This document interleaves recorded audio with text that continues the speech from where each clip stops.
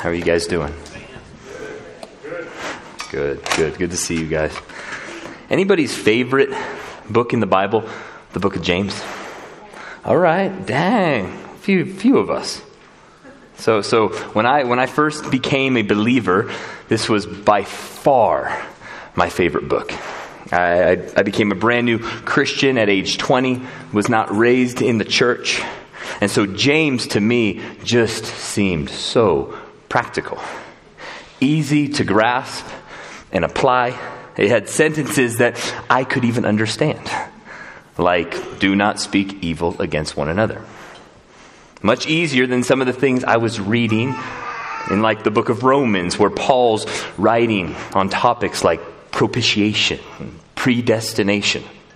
Way easier to swallow than what I was being told was going on in the book of Revelation, with the grasshoppers and the dragon and the mark of the beast, as we sat there trying to figure out which presidential nominee was the Antichrist. James, on the other hand, was just easy. Count it all joy when you encounter trials of various kinds. Faith without works is dead. Be patient. Draw near to God, and He will draw near to you, and so on. But as I have grown in my theology, I have to admit, I've grown less fond of James. If I'm honest, I'd rather try to figure out how the Old and New Covenants relate to one another in the letter to the Hebrews, or unpack Paul's understanding of inaugurated eschatology. I want to spend time in the Gospels to hear Jesus speak about the kingdom, and to think deeply about what He says in regards to the Trinity. I want to study the New Testament to understand what is actually going on in the book of Revelation. If I'm honest, when I read James and he tells me that religion before God the Father is this, to visit orphans and their widows in their affliction, it's usually not long before I'm back in one of Paul's letters reminding myself of my Christian religion, faith, and faith alone. Take that, James.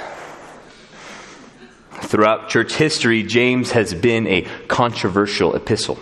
The great reformer Martin Luther called James the epistle of straw.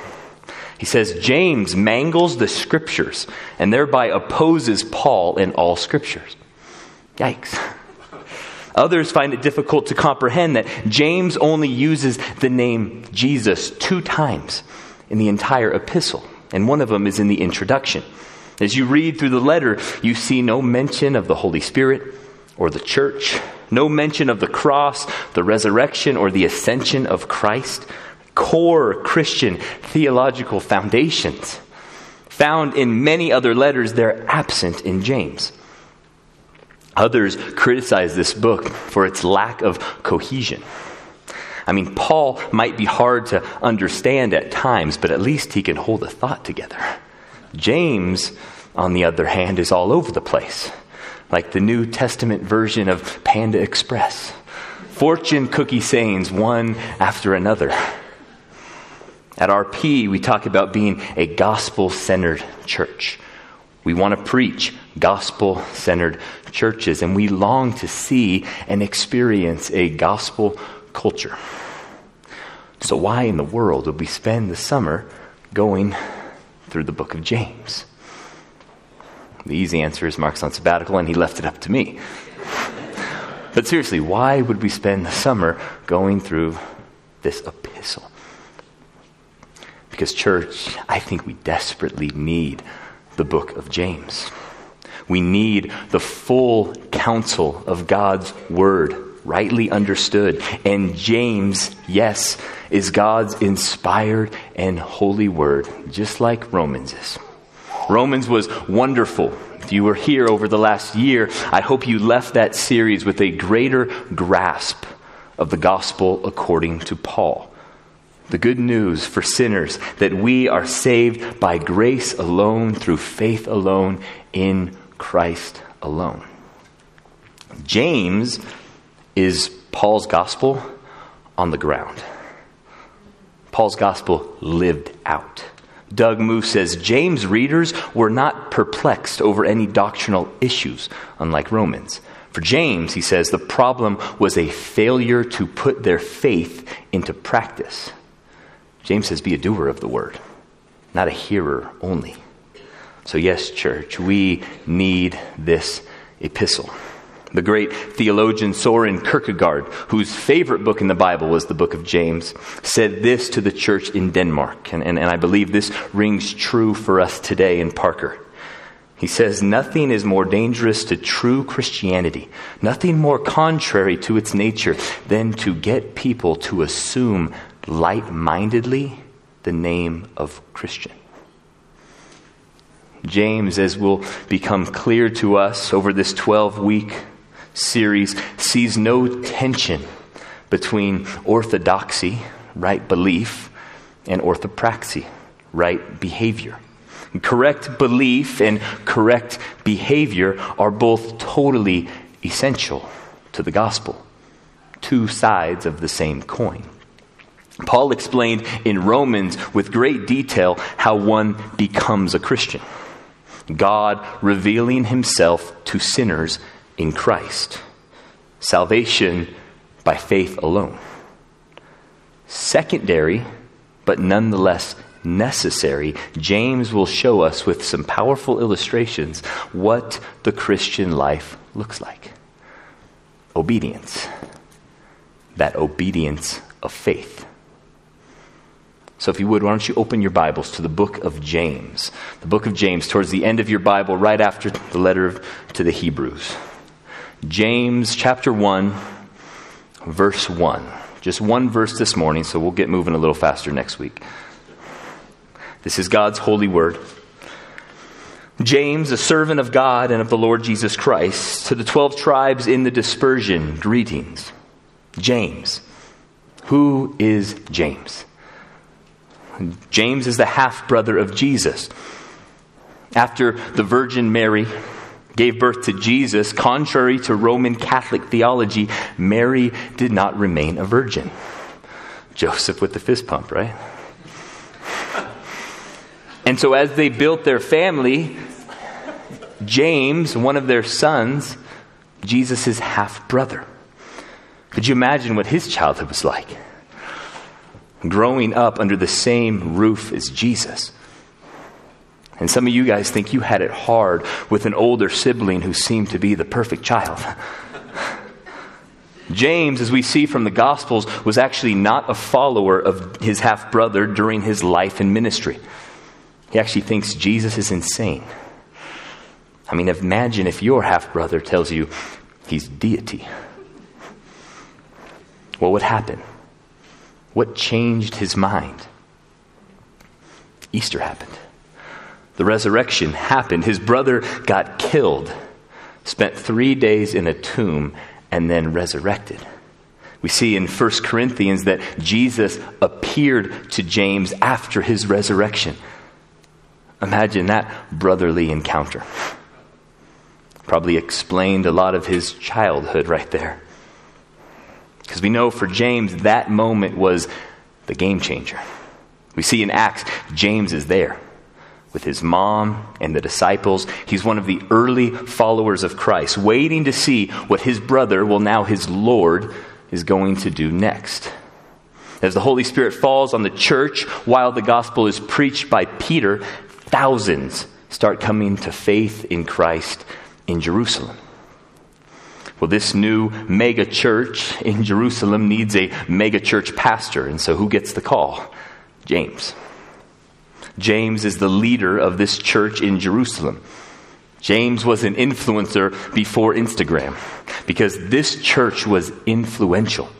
Until the fall of Jerusalem in AD 70, whatever was said in Jerusalem mattered everywhere. And James was the senior pastor. Think about the council at Jerusalem in Acts 15 as they're working through some early doctrinal issues. Right? Peter speaks, Paul even testifies, but it's James who gives the final verdict. The Apostle Paul calls James a pillar in the church. He calls him an apostle in Galatians. Our passage says, James, a servant of God and of the Lord Jesus Christ.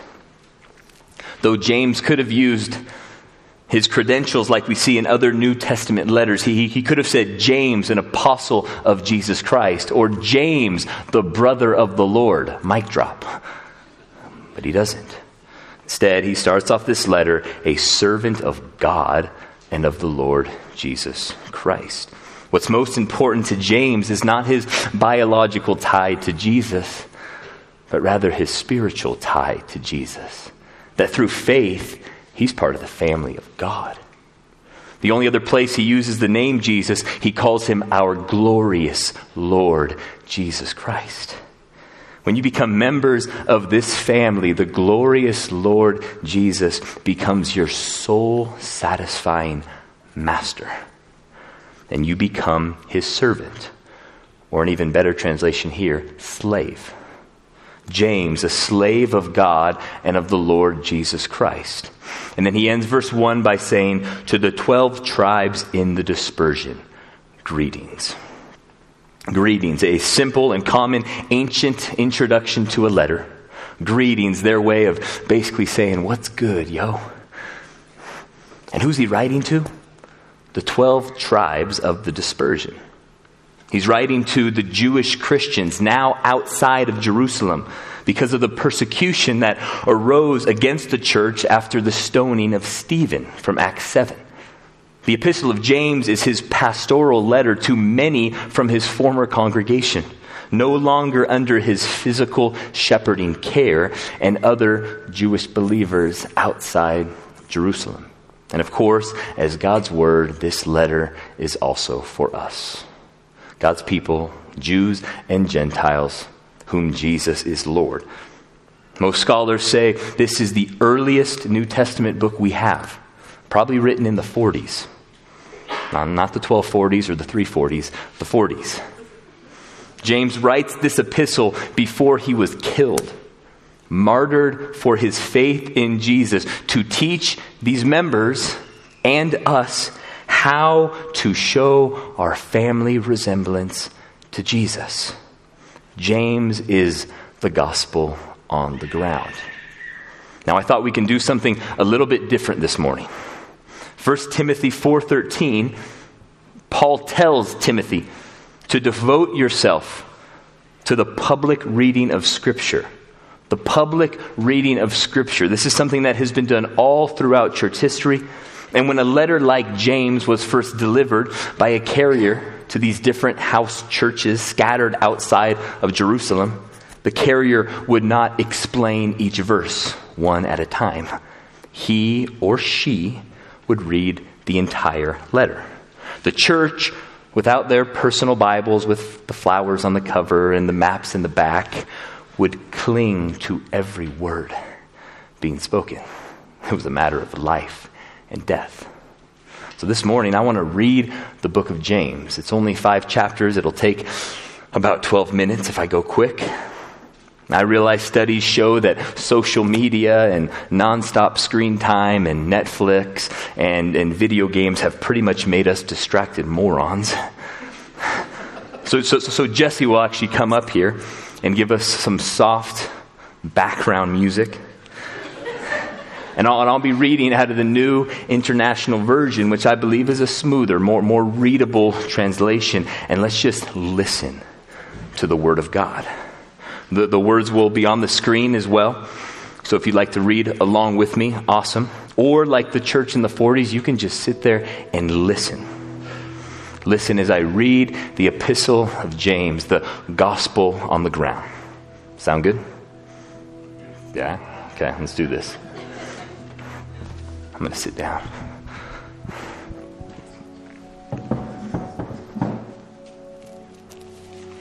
This is the Word of God. Redemption Parker. James, a servant of God and of the Lord Jesus Christ, to the 12 tribes scattered among the nations, greetings. Consider it pure joy, my brothers and sisters, whenever you face trials of many kinds, because you know that the testing of your faith produces perseverance. Let perseverance finish its work so that you may be mature and complete, not lacking anything. If any of you lacks wisdom, you should ask God, who gives generously to all without finding fault, and it will be given to you. But when you ask, you must believe and not doubt, because the one who doubts is like a wave of the sea, blown and tossed by the wind. That person should not expect to receive anything from the Lord. Such a person is double-minded and unstable in all they do. Believers in humble circumstances ought to take pride in their high position, but the rich should take pride in their humiliation, since they will pass away like a wild flower. For the sun rises with scorching heat and withers the plant, its blossom falls, and its beauty is destroyed. In the same way, the rich will fade away, even while they go about their business. Blessed is the one who perseveres under trial. Having stood the test, that person will receive the crown of life that the Lord has promised to those who love him. When tempted, no one should say, God is tempting me, for God cannot be tempted by evil, nor does he tempt anyone. But each person is tempted when they are dragged away by their own evil desire and enticed. Then, after desire has conceived, it gives birth to sin, and sin, when it is full grown, gives birth to death. Don't be deceived, my dear brothers and sisters. Every good and perfect gift is from above, coming down from the Father of the heavenly lights, who does not change like shifting shadows. He chose to give us birth through the word of truth, that we might be a kind of first fruits of all he created. My dear brothers and sisters, take note of this. Everyone should be quick to listen, slow to speak, and slow to become angry, because human anger does not produce the righteousness that God desires. Therefore, get rid of all moral filth and the evil that is so prevalent, and humbly accept the word planted in you, which can save you. Do not merely listen to the word and so deceive yourselves.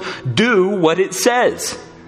Anyone who listens to the word but does not do what it says is like someone who looks at his face in a mirror, and after looking at himself goes away and immediately forgets what he looks like. But whoever looks into the perfect law that gives freedom and continues in it, not forgetting what they have heard, but doing it, they will be blessed in what they do.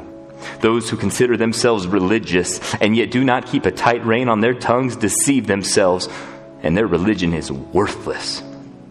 Religion that God our Father accepts as pure and faultless is this: to look after orphans and widows in their distress, and to keep oneself from being polluted by the world. My brothers and sisters, believers in our glorious Lord Jesus Christ, must not show favoritism. Suppose a man comes into your meeting wearing a gold ring and fine clothes, and a poor man in filthy old clothes also comes in. If you show special attention to the man wearing fine clothes and say, "Here's a good seat for you," but say to the poor man, "You stand there," or "Sit on the floor by my feet," have you not discriminated among yourselves and become judges with evil thoughts? Listen, my dear brothers and sisters, has not God chosen those who are poor in the eyes of the world to be rich in faith and to inherit the kingdom he promised to those who love him? But you have dishonored the poor. Is it not the rich who are exploiting you?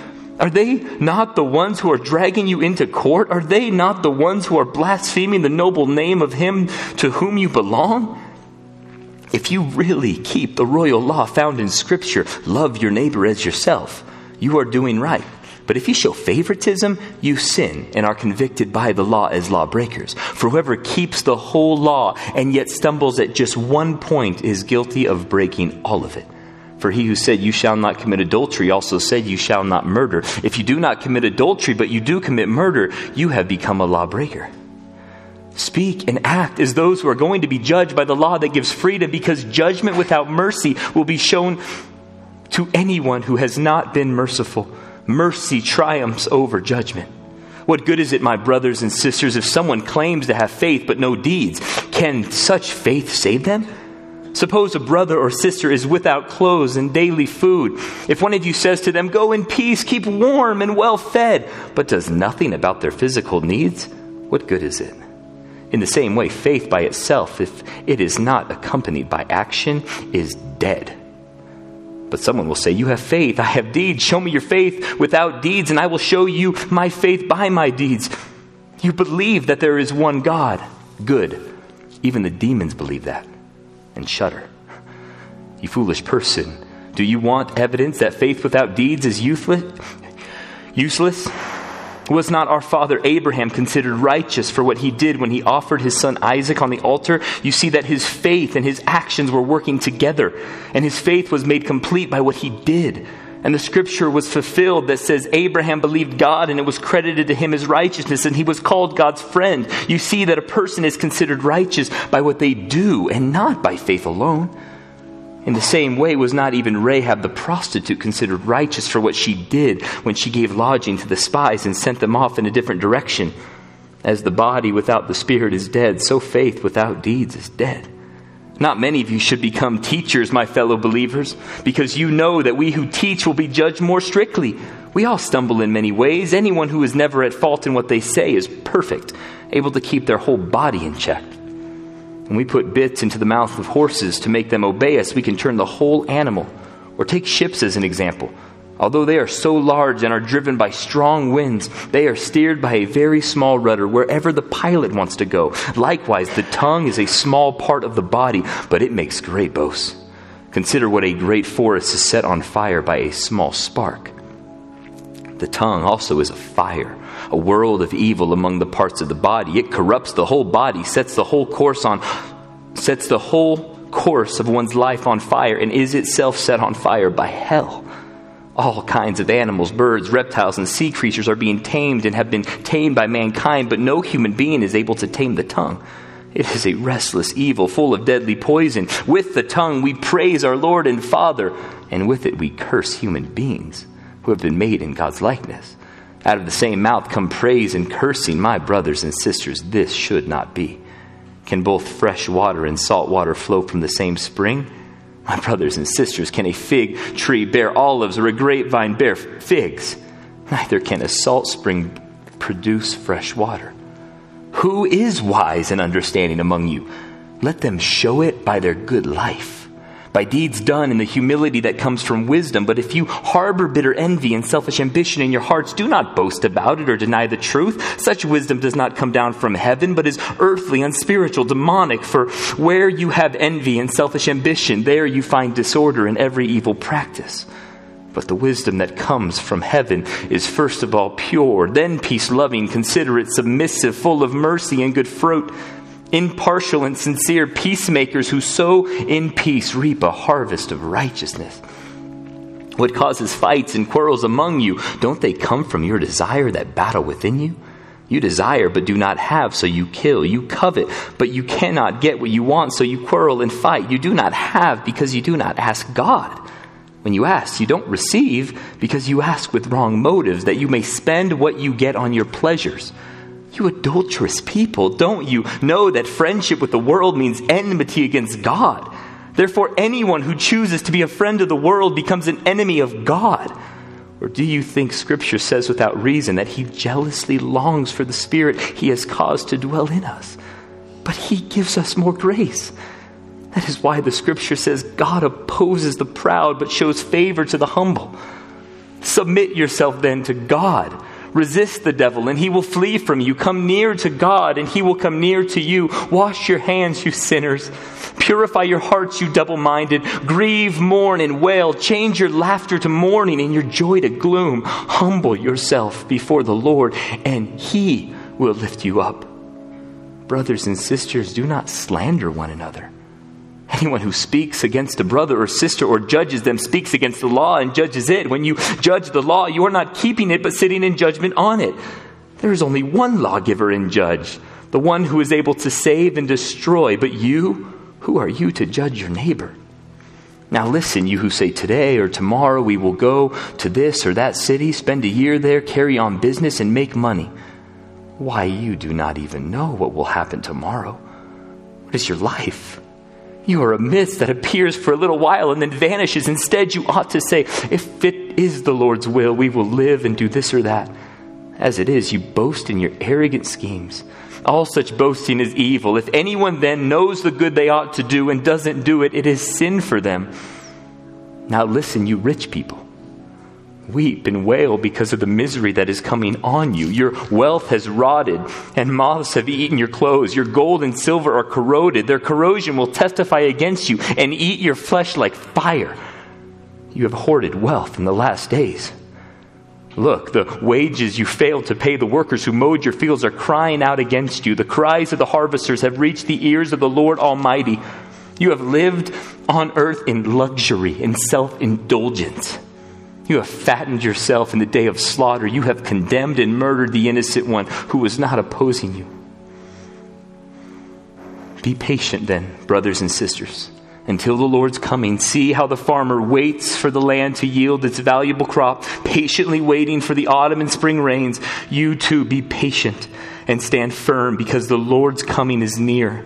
Don't grumble against one another, brothers and sisters, or you will be judged. The judge is standing at the door. Brothers and sisters, as an example of patience in the face of suffering, take the prophets who spoke in the name of the Lord. As you know, we count as blessed those who have persevered. You have heard of Job's perseverance and have seen what the Lord finally brought about. The Lord is full of compassion and mercy. Above all, my brothers and sisters, do not swear, not by heaven or by earth or by anything else. All you need to say is a simple yes or no. Otherwise, you will be condemned. Is there anyone among you in trouble? Let them pray. Is anyone happy? Let them sing songs of praise. Is anyone among you sick? Let them call the elders of the church to pray over them and anoint them with oil in the name of the Lord. And the prayer offered in faith will make the sick person well. The Lord will raise them up. If they have sinned, they will be forgiven. Therefore, confess your sins to one another and pray for one another so that you may be healed. The prayer of a righteous person is powerful and effective. Elijah was a human being even as we are. He prayed earnestly that it would not rain, and it did not rain on the land for 3.5 years. Again, he prayed, and the heavens gave rain, and the earth produced its crops. My brothers and sisters, if one of you should wander from the truth, and someone should bring that person back, remember this: whoever turns a sinner from the error of their way will save them from death and cover a multitude of sins. Amen. Thanks, Jesse.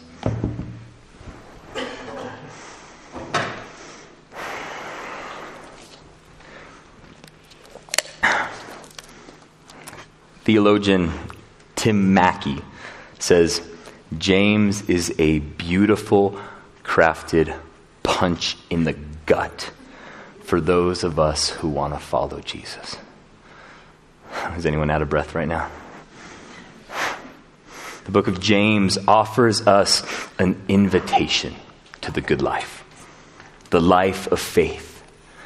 We just heard some powerful themes in this epistle: trials, sickness, poverty and wealth, the sin of partiality, wisdom, hypocrisy, faith and works, the power of the tongue, confession, and on and on.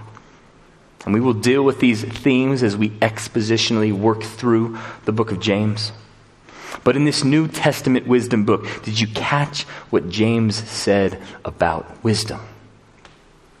I'll read it again. He said, "Who is wise and understanding among you? Let them show it by their good life." New Testament scholar Scott McKnight says the themes of James are not simply advice. The substance of these themes are life and death. And James' intent in using them is to draw his readers into the world that leads to life and away from the world that leads to death. James is saying this way to the good life. In Parker, I don't know if you guys know, you can throw it up there right now, but in Parker, we have a town statue. It's actually quite beautiful if you go over there. It's a man sculpting himself. And there's the inscription under it, and it says, "The self-made man." The self-made man, which is pretty spot on if you know the ethos of Parker.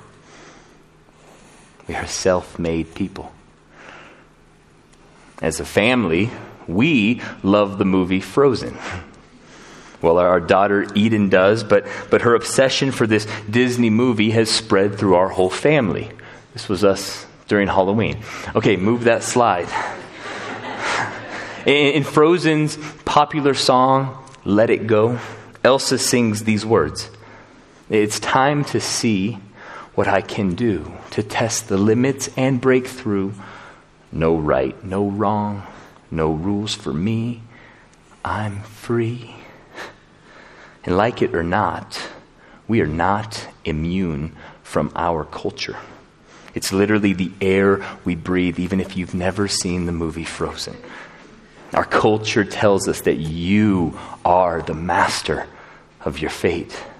You are the captain of your soul. Follow your heart.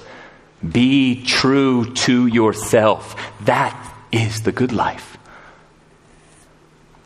The book of James is going to call us to swim upstream from our culture and its rise, triumph, and celebration of the modern self, and is going to point us in a different direction.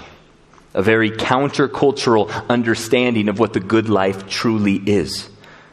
And isn't this what the church in America needs? Isn't this what you need? Ryan sent me an article this week about a Christian couple, Aquilia and Omar, who converted to Islam. Here's what they said. Coming from being a Christian, Islam is really something that's ingrained in your whole life. Ouch. Ramadan ends tonight. Nearly 2 billion people have been celebrating 30 days of fasting, feast, prayers, a zealous way of life to a false God. But when they look at the church in the West, often they see a group of people that fit in quite well with the rest of culture. A group of people that get more animated in cheering for their favorite football team than they do in worshiping the one true and living God. A group of people more excited with Elon Musk buying Twitter than they are about Jesus, who bought us with his own blood. The book of James is going to call us to come. Come, Christ follower, this way to the good life. This is what faith looks like. This is the gospel on the ground.